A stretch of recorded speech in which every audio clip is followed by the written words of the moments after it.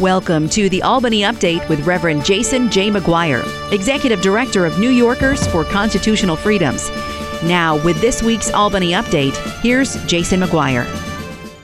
Thank you for listening to this week's edition of the Albany Update. Today we'll begin with news that will be of particular interest to churches that have armed security teams. Recently, New Yorkers for Constitutional Freedoms in over 24 churches filed a federal lawsuit claiming that the so-called Concealed Carry Improvement Act, or the CCIA, a New York gun control law passed in July 2022, violates the Second Amendment to the United States Constitution. The CCIA prohibits most law-abiding New Yorkers from carrying concealed firearms in churches and other houses of worship. Well, recently, in the case of Hardaway v. Negrelli, Judge John L. Sinatra Jr. of the U.S. District Court for the Western District of New York issued a temporary restraining order that bars law enforcement agencies from enforcing the CCIA against otherwise lawful gun owners who carry concealed firearms in houses of worship. The Hardaway lawsuit was brought by two Buffalo area black pastors seeking to defend themselves and their congregants from potential racially motivated attacks. Their complaint cites the 2015 mass shooting at a Charleston, South Carolina church that killed 9 people. Judge Sinatra's ruling is a temporary one. It will remain in effect pending a hearing and a decision on the plaintiff's motion for a preliminary injunction. Attorney David Sealing of Brenna Boyce, who represents New Yorkers for Constitutional Freedoms in this lawsuit, commented, "Yet another federal court has confirmed that the state of New York does not have the power to disarm law-abiding citizens in churches and other places of worship." Sealing continued, "The court reminded New Yorkers that for all of history until now, the right to carry firearms for self-defense encompassed New York places of worship. The growing number of rulings against the CCIA is not a surprise. The Constitution explicitly protects both the right to assemble for worship and the right to self-defense with a legal firearm." I'll just add this. New York's churches and pastors did not seek out conflict with the state. Litigation was a last, necessary resort for law-abiding church members that simply wanted to protect their families and fellow worshipers. People of faith have been exercising their Second Amendment rights in houses of worship for centuries. Present-day politics shouldn't interfere with those rights. New Yorkers for Constitutional Freedoms will continue to push back against the CCIA until the right of self-protection is restored in churches across our great state. Next up today, we need to discuss that gubernatorial debate. On October 25th, the two candidates for governor of New York, Governor Kathy Hochul, a Democrat and Working Families Party candidate from Buffalo, and Representative Lee Zeldin, the Republican and conservative candidate from Shirley, held an hour-long debate at Pace University in Manhattan. The debate was hosted by Spectrum News.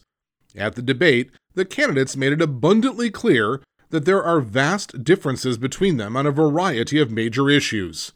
This program will outline a few of those differences. First, public safety. Representative Zeldin repeatedly characterized Governor Hochul as being soft on crime, claiming that New York's bail reform laws, which the governor has defended, have led to a crime wave that has left New Yorkers fearful for their safety. Representative Zeldin wishes to roll back the bail reform law and to allow judges to impose bail if a defendant is deemed to be dangerous. In response, Governor Hochul pointed to the adjustments that she and the legislature made to the bail reform laws this year. Those adjustments gave judges the authority to require bail based on a defendant's criminal history. Representative Zeldin also vowed that if elected, he would take steps to remove Manhattan District Attorney Alvin Bragg from office. Governor Hochul asserted that her measures to rein in illegal guns have enhanced public safety, criticizing Representative Zeldin for his opposition to gun control. During the past year, New York has passed several new gun control laws, including the Concealed Carry Improvement Act and a ban on semi-automatic weapon purchases by persons under 21 years of age. Representative Zeldin countered by stating that guns are not the only weapons used in violent crimes. Next up was the issue of COVID-19. While Governor Hochul stated that a COVID-19 vaccine mandate for school children was unnecessary, quote, at this time, Representative Zeldin declared his opposition to all COVID-19 mandates.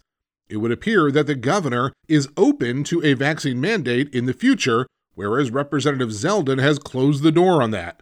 It should be noted that as of today, state legislators are beginning to call for adding a COVID vaccine mandate for school attendance in the coming legislative session. So you can expect that there will be pressure on Governor Hochul to indeed pass a COVID-19 vaccine mandate, whereas Mr. Zeldin has indicated he would oppose that measure. Then there was the debate over the Buffalo Bills stadium deal. Representative Zeldin argued that Governor Hochul had laid out a ton of cash toward a new stadium for the Buffalo Bills, and that it was irresponsible in both process and substance. Representative Zeldin contended that the governor had waited until the 11th hour of the state budget process to request the subsidy, and asserted that he would seek to renegotiate the arrangement. Governor Hochul insisted that the enormous subsidy was necessary to keep the Buffalo Bills from relocating, and noted that the state used funds that had been recovered from the Seneca Nation to help defray the cost.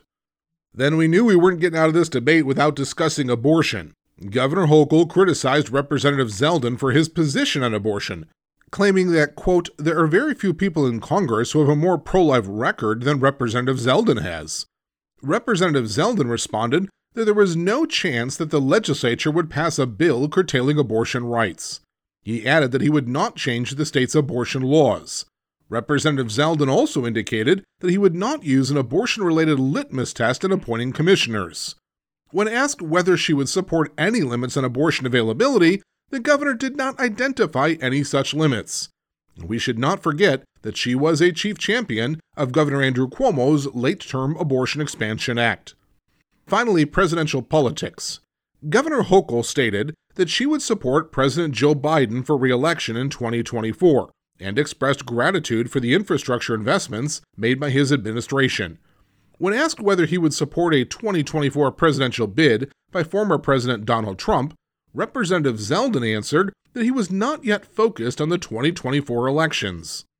At one point, Governor Hochul asked whether Representative Zeldin believed that Trump was a great president. In response, Representative Zeldin listed a number of the Trump administration's accomplishments. Governor Hochul replied, "I'll take that as a resounding yes, and the voters of New York do not agree with you." Representative Zeldin also defended his votes against certifying the 2020 presidential election results. The full debate can be viewed online, and we've linked to it in an article on our website regarding the gubernatorial debate. Election Day is scheduled for November 8th. Early voting has already begun, and it continues until November 6th. Please vote. Every vote matters. Finally, as we move towards Election Day, our organization has been profiling key races across the state. One of those races is occurring in New York's 1st State Senate District, where Democrat Skylar Johnson, the Democrat and Working Families Party candidate from Mount Sinai, faces Republican Senator Anthony Palumbo, a Republican and conservative from New Suffolk. The newly redrawn State Senate District 1 is located in eastern Suffolk County on Long Island. Johnson, 22, is a graduate of Stony Brook University. According to his campaign website, he has served as a political aide to Southampton Village Mayor Jesse Warren.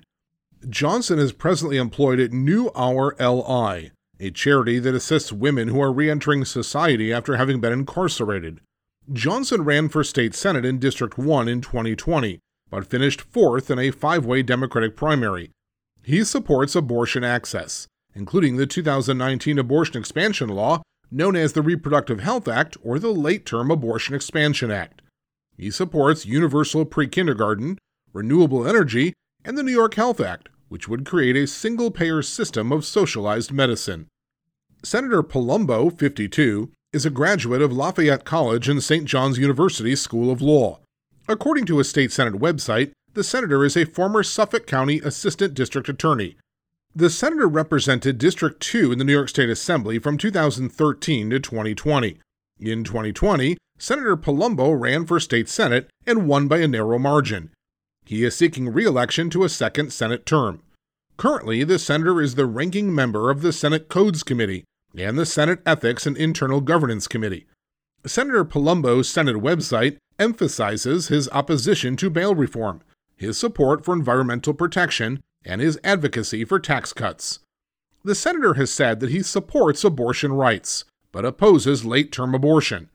Senator Palumbo's voting record in the state legislature includes votes against the Reproductive Health Act, the Gender Expression Non-Discrimination Act, and the Marijuana Regulation and Taxation Act. However, the senator did vote in favor of the Equality Amendment, which would enact a constitutional ban on discrimination based on sex, including sexual orientation, gender identity, gender expression, pregnancy, pregnancy outcomes, and reproductive health care and autonomy.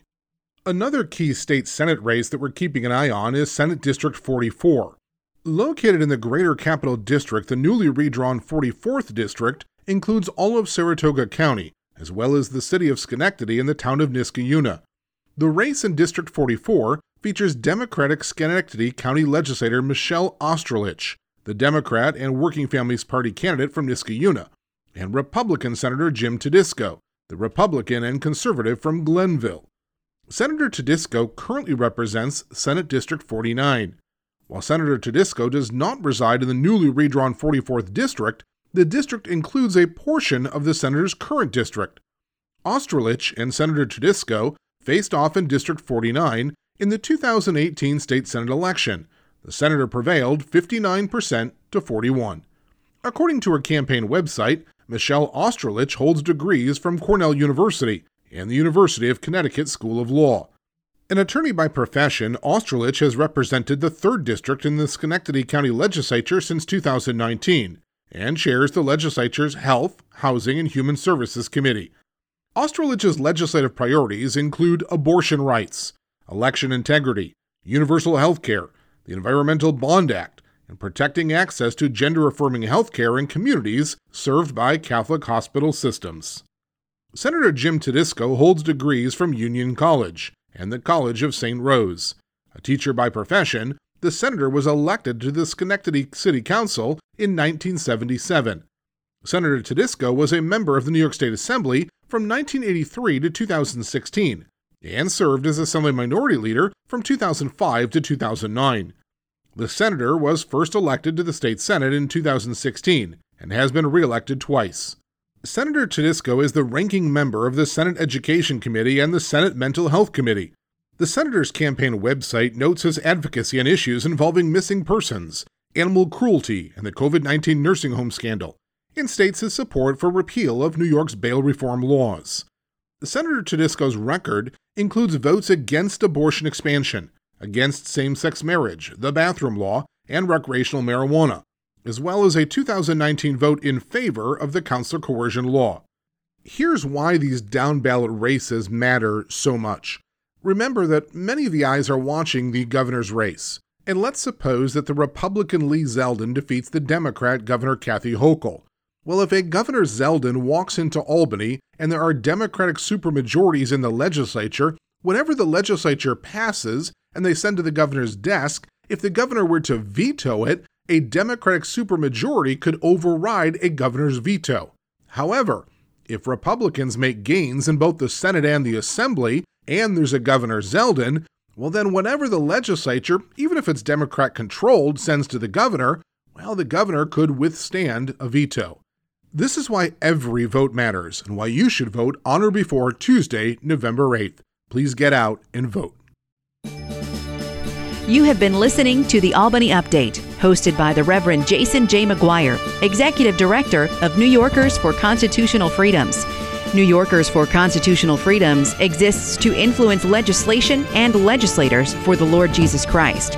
To learn more about this ministry, issues you've heard on the program, or to make a financial contribution in support of New Yorkers for Constitutional Freedoms, visit albanyupdate.com or call 585-225-2340. Additionally, you can mail correspondence to P.O. Box 107, Spencerport, New York 14559.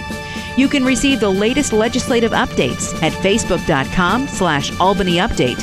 Follow New Yorkers for Constitutional Freedoms on Twitter @Albany Update, or sign up to receive the weekly Albany Update email by texting the word FREEDOM to 22828.